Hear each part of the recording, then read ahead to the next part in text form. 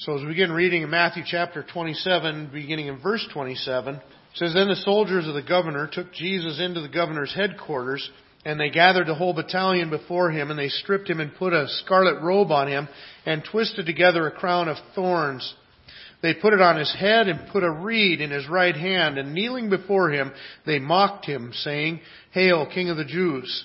And they spit on him and took the reed and struck him on the head. And when they had mocked him, they stripped him of the robe and put his own clothes on him and led him away to crucify him. As they went out, they found a man of Cyrene, Simon by name. They compelled this man to carry his cross. And when they came to the place called Golgotha, which means place of the skull, they offered him wine to drink, mixed with gall. But when he tasted it, he would not drink it. And when they had crucified him, they divided his garments among them by casting lots. Then they sat down and kept watch over him there. And over his head they put the charge against him, which read, This is Jesus, King of the Jews. Then 2 robbers were crucified with him, one on the right and one on the left. And those who passed by derided him, wagging their heads and saying, You who would destroy the temple and rebuild it in 3 days, save yourself. If you are the Son of God, come down from the cross. So also the chief priests with the scribes and elders mocked him, saying, He saved others. He cannot save himself. He is the King of Israel. Let him come down now from the cross, and we will believe in him. He trusts in God. Let God deliver him now, if he desires him. For he said, I am the Son of God. And the robbers who were crucified with him also reviled him in the same way. Now from the 6th hour there was darkness over all the land until the 9th hour. And about the 9th hour Jesus cried out with a loud voice, saying, Eli, Eli, lama sabachthani? That is, my God, why have you forsaken me? And some of the bystanders, hearing it, said, This man is calling Elijah. And one of them at once ran and took a sponge and filled it with sour wine and put it on a reed and gave it to him to drink. But the others said, Wait, let us see whether Elijah will come to save him.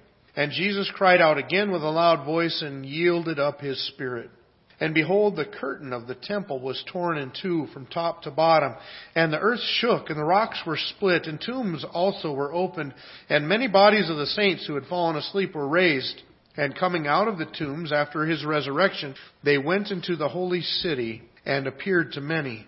Then the centurion and those who were with him, keeping watch over Jesus, saw the earthquake and what took place, and they were filled with awe and said, Truly this was the Son of God. There were also many women there looking on from a distance who had followed Jesus from Galilee, ministering to him, among whom were Mary Magdalene and Mary, the mother of James and Joseph, and the mother of the sons of Zebedee.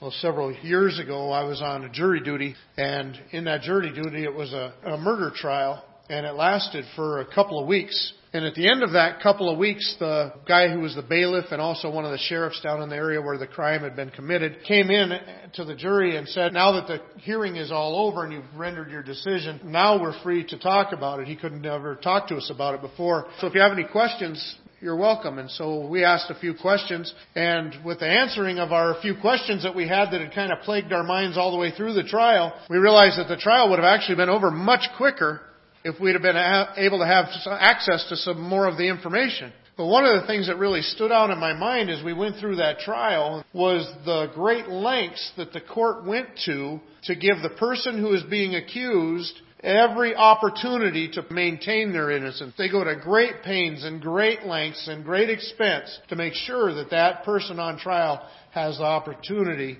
to adjust in a fair trial. Well, exactly the opposite of that is the court proceedings that we began to look at last week with Jesus. We saw that the court proceedings that Jesus went to all happened at night, and whereas that was against the law, they happened someplace other than the temple, which also was against the law. And it so happened that by the time he got to the end of the court proceedings, the judge himself had pronounced Jesus innocent 3 times and then turned around and sent him to be crucified. And so we see the biggest sham in history of court that happened, and the extent at which these people would go through to put this person to death who was so clearly innocent.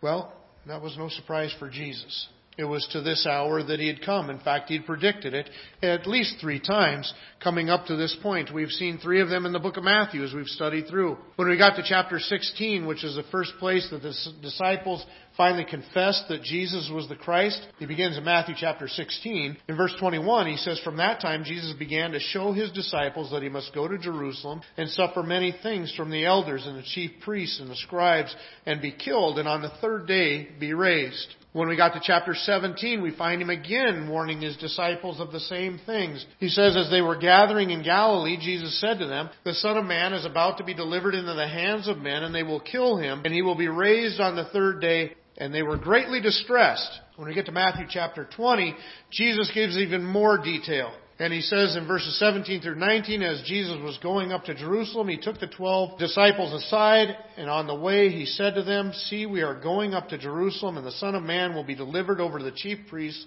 and scribes, and they will condemn him to death, and deliver him over to the Gentiles to be mocked and flogged and crucified, and he will be raised on that third day." And so here Jesus actually just lays out exactly what's going to happen. He says, we're going up to Jerusalem. I'm going to be delivered to the chief priests. And that's what he's been doing all night. They've taken him before Annas and Caiaphas, the previous high priest, the current high priest. And they've been having these court proceedings, in quotes, we'll put that. And they will determine that he is guilty of blasphemy, but they can't put him to death. And so they've got to hand him over to the Gentiles. So he's been handed over to the chief priests. Now he's being handed over to the Gentiles. And he says they're going to mock me, flog me, and crucify me. And you couldn't say it any more accurately than what Jesus predicted at that time. He knew exactly what was going to happen to him. And yet he did it. And he did it for us. And that's what we want to consider this morning as we look at it plain and simple. We want to look at the cross. And we want to get a glimpse of it. And we want to see what happened. It's not a pleasant thing to see or to focus on unless you constantly keep in the back of your mind that this is the extent that he was willing to go through for you, to pay for your sins on that cross, so that you could have an eternal life with him, a bright hope and a future. He would go through all of this for you. That makes it better. Well, as we look through this passage, there are things that Jesus suffered and endured that are not fun to think about, that are not pleasant. But at the same time, it's important for us to know that he did. And it's important for us to recognize the extent that he was willing to go through to pay for our sins upon that cross.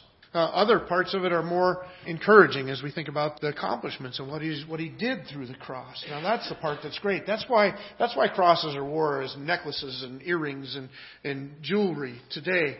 It's because there is a positive aspect to it. There is something to celebrate in this. There's something worth using it as decoration. And it's because of the accomplishment that it made in our lives. Well, we're going to consider all these kinds of things here as we unfold this before us this morning, as we look at 4 different aspects of the cross as we go through Matthew's account of it. The first aspect that we see involved here is mockery. Jesus said that they're going to hand me over to the chief priests, and he's going to hand me over to the Gentiles, and I'm going to be mocked. That was the first thing that he listed, and it's the first thing that they did, and they did it throughout. The first place that we really see him being mocked is with the soldiers. They take him and they gathered the whole battalion, it says, before him. Now this is overkill. This is amazing. A battalion was 600 soldiers. I don't know about you, but I've often pictured it that when Jesus is being mocked by the soldiers, that there's maybe 5 or 10 of them there. How many do you need to guard a guy that you're whipping? There's 600 of these people there. They're making quite a spectacle out of this. So before a crowd of 600, which you think of it in our church here this morning, what do we got? 50, 60 people maybe? So we're going to multiply that by 10, this crowd that Jesus is going to be before. And what are they going to do as he's before this crowd? They're going to strip him. Talk about making somebody feel vulnerable, unprotected right off the bat. They're going to put a robe on him that they're mocking, saying that, try and treat him like a king. They make a crown, but they make the crown out of the crown of thorns, and they're going to place that on his head. They're going to take a stick. Oh, here, give him this rod, give him this stick. Why? Because that's going to be the king's scepter. They're dressing him up. They're making fun. They're ridiculing. They're belittling. Now, I dare say that probably all of us, everybody in here has experienced mockery to some level or another, right? I mean, has anybody ever not been made fun of or ridiculed? And I don't mean making fun. There is a making fun that really is making fun. I have a lot of idiosyncrasies in my life, and I don't care if you laugh at them. I'll laugh at them with you. That can be funny. But you know what? When the party that's the target is not having fun, it's not making fun anymore. Then it's mockery. Then it's ridicule. And that's what Jesus was going through. He was not entertained, but he's being mocked. But then it gets a bit harder when you're being mocked and you haven't done anything to deserve it. You haven't done anything stupid. You haven't done anything wrong. But you're being mocked anyway, just for who you are. That's more hurtful. Now imagine taking this kind of mockery and being the person that Jesus was. He's the creator of the universe. He's the righteous Son of God, holy, perfect, unblemished. If anybody does not deserve mocking in the whole world, this is the person. I don't know how he could stay there and take it, especially when he had the opportunity to not take it. He could have at any time called to the Father and had those angels come, wipe out this whole world of people that's ready to hang him on the cross and be done with it. But he wouldn't. He would endure that mocking. So he starts off with the soldiers. They dress him up like a king. They're mocking him. They put a blindfold on him. They hit him in the face and say, hey, if you're the Son of God, then surely you know who hit you. Who was it that hit you? They will take the stick and drive those crown of thorns, which the thorns in that area that they're talking about grow. The spikes on them are like 3 inches long and sharp. And they will whack him on the head on top of that crown, driving that down into his brow. You're the king, save yourself. And their mockery is so foolish. Even from there, after they get done mocking him and they take the robe back off and they put his clothes back on him and they take him out and they beat him and then take him to be crucified, put the cross on him and have him carry it to be crucified. And by that time he's beaten so tired that he can't even carry it all himself, so they have to get somebody else to help him carry it. Even along the way, as this person is already looking very defeated, the people along the way, along the road, are spitting at him. They're mocking him. They're saying, you who would tear down the temple in 3 days and then rebuild it, save yourself. And of course, they don't expect him to save himself. They're making a point. But you know what the ironic thing is? He was doing exactly that. He was tearing down the temple and rebuilding it in 3 days. Because remember, it says it wasn't until later that the disciples realized. But when Jesus said, tear down this temple, he was talking about the temple of his body. So he was accomplishing exactly the thing that they mentioned. And not only that, but then notice also in verse 42. Verse 42, it says, he saved others, he cannot save himself. Now think about that statement. These religious leaders actually condemn themselves in their statement because they start off with just a recognition of the facts. They say he saved others. The word saved does not always mean in a spiritual sense. In fact, the word that's translated saved right there is often translated in the New Testament as healed or made whole. Like when somebody comes with an illness to be healed by Christ. And it says that he heals them or makes them whole. It's the same word that's translated saved. These people are saying, look, he saved others. Think about the condemnation that's within that statement right there. The religious leaders just acknowledged that the person that they have worked so tirelessly to get hung up on that cross is somebody that, what was he doing? He was going about doing good for other people. He was going about healing people. He was making blind people see and lame people walk and deaf people hear.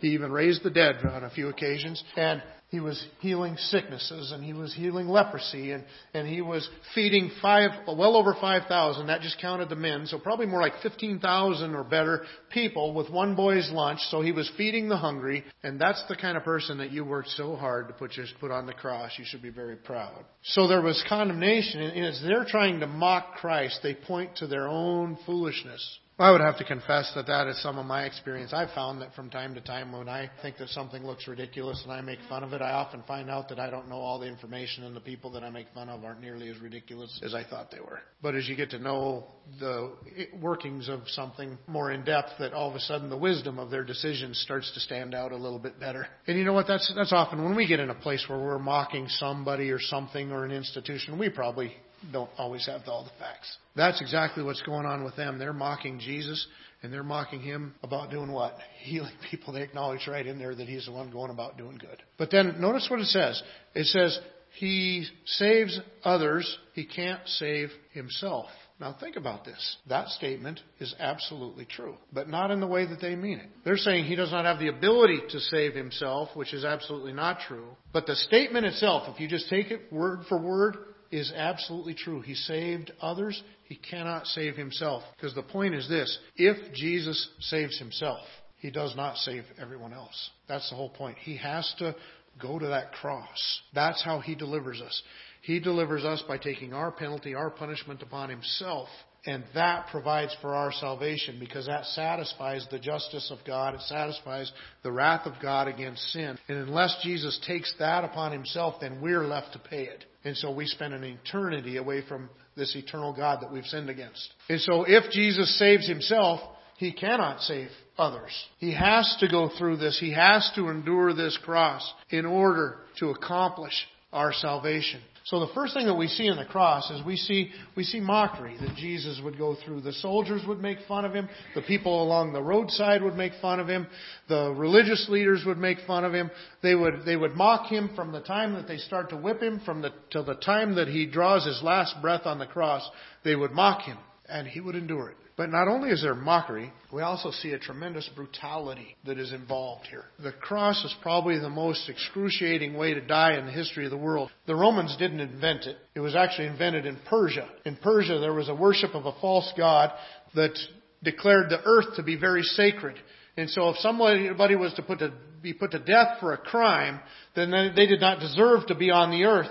So they crucified them, hanging them up off of the earth, suspending them above the earth, so that they were not contaminating the earth by the presence of their execution.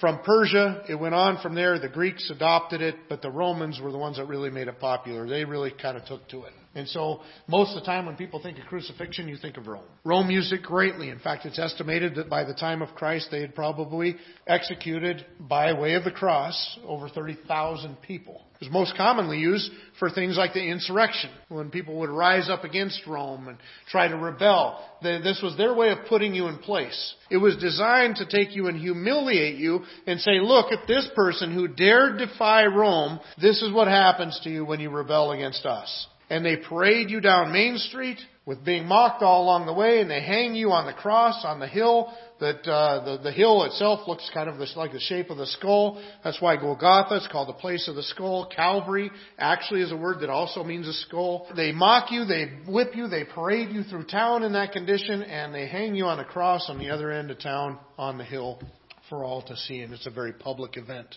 Rome took pride in this. It was part of their getting glory over whatever rose up against them. They were brutal. Jesus said, I'll be mocked and I'll be flogged. They would suspend you by your arms so your back muscles are hanging tight, and they would whip you with a whip that was called a cat of nine tails. It had 9 strands of leather that stuck out the other end of it, and had a piece of sharp rock and bone hooked to the ends of those straps. And they would tear apart your back in a very gruesome way, even at times exposing and damaging organs. The Jews had a rule. The Jewish people, if they whipped you what was called the 40-1. They weren't allowed to whip you more than 40 times. Can you imagine that? 40 times. But they weren't allowed to whip you more than that, so what they'd always do is they'd take one off just in case they miscounted. So they'd count up to 39, whip you 39 times, because they don't want to do 41, because then they're in trouble. So just in case we miscounted, we'll deduct one, so they'd whip you 39 times. Rome had no such rule. They like to bring you right up to the point of where you'll finally pass out from the anguish and the pain and the stress and everything that you're going in, and then stop. They like to have you in about as much misery as they can get you in without you dying or passing out, and then leave you there and keep you in that kind of a state for about as long as they can. You know, we read in the passage about them offering him this mixture. It was usually myrrh, maybe mixed with some wine. It's offered to him earlier and then offered to him again later on the cross. And the first time he denies it. The second time he drinks it. What that was myrrh was a narcotic, which will kind of stupefy you. It'll kind of numb you a little bit, kind of deaden the pain a little. As soon as Jesus realizes what it was, he doesn't want it. He rejects it. And the reason is because he is there to feel the pain. He's there to experience the anguish, to suffer on our behalf. And so he's not going to do anything that's going to diminish that suffering at this point. Not until he's paid the full price. Well, at that point you think, whoa, well, maybe Rome has a little bit of compassion. When they see him get to this point, they give him something that'll kill the pain. That's not why they gave him that. From secular writings that we have in Roman history, apparently what Rome would often do is they give you a little bit of that. That means it's right about the time where they're going to nail you to the cross. And so they would give you a little taste of that to kind of settle you down so that you're not hard to wrestle while you're there nailing your feet and your hands. It wasn't to relieve your agony. It was so you're not kicking around while they're trying to nail you down. And so even that was not an act of mercy. You know, the Bible says in the predictions about him back in the book of Isaiah, it says that he would be to the point where you could not even recognize him as a man. That he was so whipped and so disfigured from everything that he went through. And he would endure all that for us. This one Dr. Truman Davis, he wrote back in 1965, back in Arizona Medicine, he did a study on what Christ would have been experiencing in his physical body from a doctor's standpoint. What would he have been going through with the passion when he's going suffering on the cross. And this is what he wrote. He says, at this point, another phenomenon occurs. As the arms fatigue, so this is talking about after he's already nailed up on the cross. It says, as the arms fatigue, great waves of cramps sweep over the muscles, knotting them in deep, relentless, throbbing pain. With these cramps comes the inability to push himself upward. Hanging by his arms, the pectoral muscles are paralyzed and the intercostal muscles are unable to act. Air can be drawn into the lungs, but it cannot be exhaled. Jesus fights to raise himself in order to get even one short breath. Finally, carbon dioxide builds up in the lungs and in the bloodstream, and the cramps partially subside. Spasmodically, he's able to push himself upward to exhale and bring in the life-giving oxygen. Hours of this limitless pain, cycles of twisting, joint-rending cramps, intermittent partial asphyxiation, searing pain as tissue is torn from his lacerated back as he moves up and down against the rough timber. Then another agony begins, a deep crushing pain in the chest as the pericardium fills up with serum and begins to compress the heart. It is now almost over. The compressed heart is struggling to pump heavy, thick, sluggish blood into the tissues. The tortured lungs are making a frantic effort to gasp in small gulps of air. I always, in the past, used to think about just the beating that he went through and the agony being hanging on the cross to die. I didn't even think about all the things that would be going on within your body with your muscles cramping and things like that to where you can't push yourself up. If you don't push yourself up, you can't breathe. There's just so much agony going on. And Rome took a real pleasure in this for some sick reason. But you know what? The real point of this is that is exactly what Jesus needed to experience to bear our sins in his own body on that tree. He was bearing the wrath of God. A lot of people look at Christ and think, well, Christ is a good teacher, a great example. That's not what he was. He's a Savior. He's a Savior. He's a Redeemer. He came to pay this price so that we could be delivered. And then lastly, as we look at the things that he suffered, this one comes directly from the Father, because Jesus will cry out. He says, Eli, Eli, lama sabachthani, which means, my God, why have you forsaken me? So with Jesus hanging there on that cross, going through all this excruciating pain, God the Father turns his back on God the Son. And for the first time in history, they're separate. How can that be? These two that are one are somehow separate. The Father would turn his back on the Son, because that's part of the penalty. What happened when Adam and Eve ate the fruit in the garden? They got kicked out of the garden. They got kicked out of the presence of God. Sin brings death, and spiritual death is a separation from God. Jesus had to undergo that. He took even that separation from God, the Father, upon himself as he bore our sins on that cross. And then he would make one more statement. He would breathe his last and he would die. It's all over.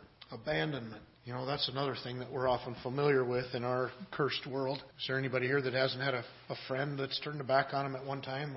A parent, a child, a spouse, a sibling? Haven't felt some kind of abandonment, being turned away from by somebody that was important to you at one time or another? Most commentators would say that they think that this is the most agonizing part of the experience for Christ. Going through all the physical pain, as grievous as that was, as horrible as that was one thing, but to finally be separated from his Father, to have his Father turn his back on him, was worse than all of it. And I would tend to think that that's probably true. Jesus would hang up there on that cross and pay for our sins, and he would do it alone. But the last aspect, the one I like to focus on the most, is the accomplishment. What did it accomplish? Because this is what makes the cross beautiful. If it weren't for this, the cross is ugly. You know, and for us to wear a cross around our neck on a necklace isn't any more glorious than wearing a little electric chair or a noose or anything else around your neck. It'd just be morbid. But this is what makes cross into jewelry, is the accomplishment of the cross. And as we look at that accomplishment, we see two different things that it accomplished right here in this passage. The first one's acceptance. Because it says when Jesus hung on that cross, when he breathed his last, that the curtain was torn in two. The curtain that it's talking about is the curtain that was used as a door to go into the Holy of Holies, which symbolizes the presence of God. Now, all down through the ages, that door is always shut. Once a year, only the high priest can go in there. Only with the proper sacrifice can he go in. And he's in there for a limited amount of time while he offers a sacrifice, and then he leaves. And he's not even allowed back in for the next year. And so the whole point of that curtain is that it's shut, that access to God is not available. We as sinners have no access to God. But When Jesus dies on that cross, it says the curtain is rent in two. It's not just slid to the side. It's destroyed. It's rent in two. And it's open. It's signifying that access to God is now available. Acceptance before God is now available. Why? Because the punishment of our crimes has been met. Justice has been accomplished. And so now we have acceptance before God the Father. And then we also see that we have life. We have life. There's just a little taste of it. Jesus raises people from the dead.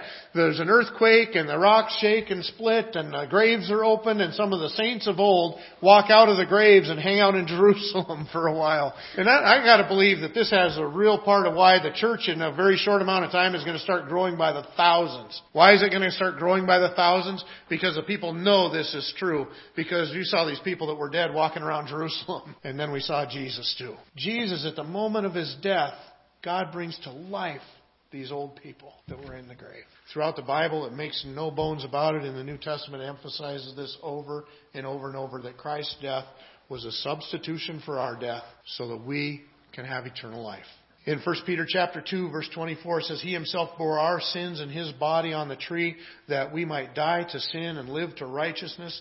By His wounds you have been healed. 1 Peter 3:18 says, For Christ also suffered once for sins, the righteous for the unrighteous, that He might bring us to God, being put to death in the flesh, but made alive in the Spirit. 1 John chapter 4, verse 10 says, In this is love. Not that we loved God, but that He loved us and sent His Son to be the propitiation for our sins. The word propitiation means like paying a ransom or a price, an offering that has the idea that this offering is what is required to remove us from underneath wrath. In 2 Corinthians 5:21, it says, For our sake He made Him to be sin who knew no sin, that in Him we might become the righteousness of God. Probably the best picture of what we're talking about right here happened right before this in the passage that we have already looked at. Remember when Jesus is on trial and Pilate 3 times says, I don't find any reason to kill Him. He's innocent. But He says, I'll release to you one person that's on death row. Who do you want me to release? He's thinking, of course, they're going to pick Christ. He's innocent as can be. He's trying to get out of it. He says, you want me to release him or do you want me to release Barabbas? Barabbas, if you read through the Bible, it refers to him in Matthew as a notorious criminal. It says in other passages that he is a robber, a murderer, and an insurrectionist. And so who wants a murderer back in the neighborhood? Who wants a thief back in the neighborhood? And so he says, who do you want? Do you want me to release? The king of the Jews or the murderer? And they said, release the murderer. He says, well, then what do I do with Christ? Crucify Him. And you see this trade that takes place? The one that is completely guilty. In fact, I think it's His cross that Jesus died on. I think those other 2 robbers, the word translated robbers, is the same one that refers to him dealing with being an insurrectionist. And so I think it's Barabbas' cross that was assembled for Barabbas, that Jesus would go and die on, his cross. And Barabbas goes free. There's a picture for you right there. Here's a person that's completely guilty, a horrid criminal, and he goes scot-free. And Jesus goes and gets on His cross and dies in the agony that was intended for that guy. That's the story. Barabbas is just a picture of what He was doing for all of us. He was taking the guilt of all of us. We're all guilty before God. He was taking the guilt and the sins of all of us and bearing them in His own body on that cross so that we could be redeemed, so that we could be free. That's what makes the cross, old, rugged, and blood-stained as it is, beautiful.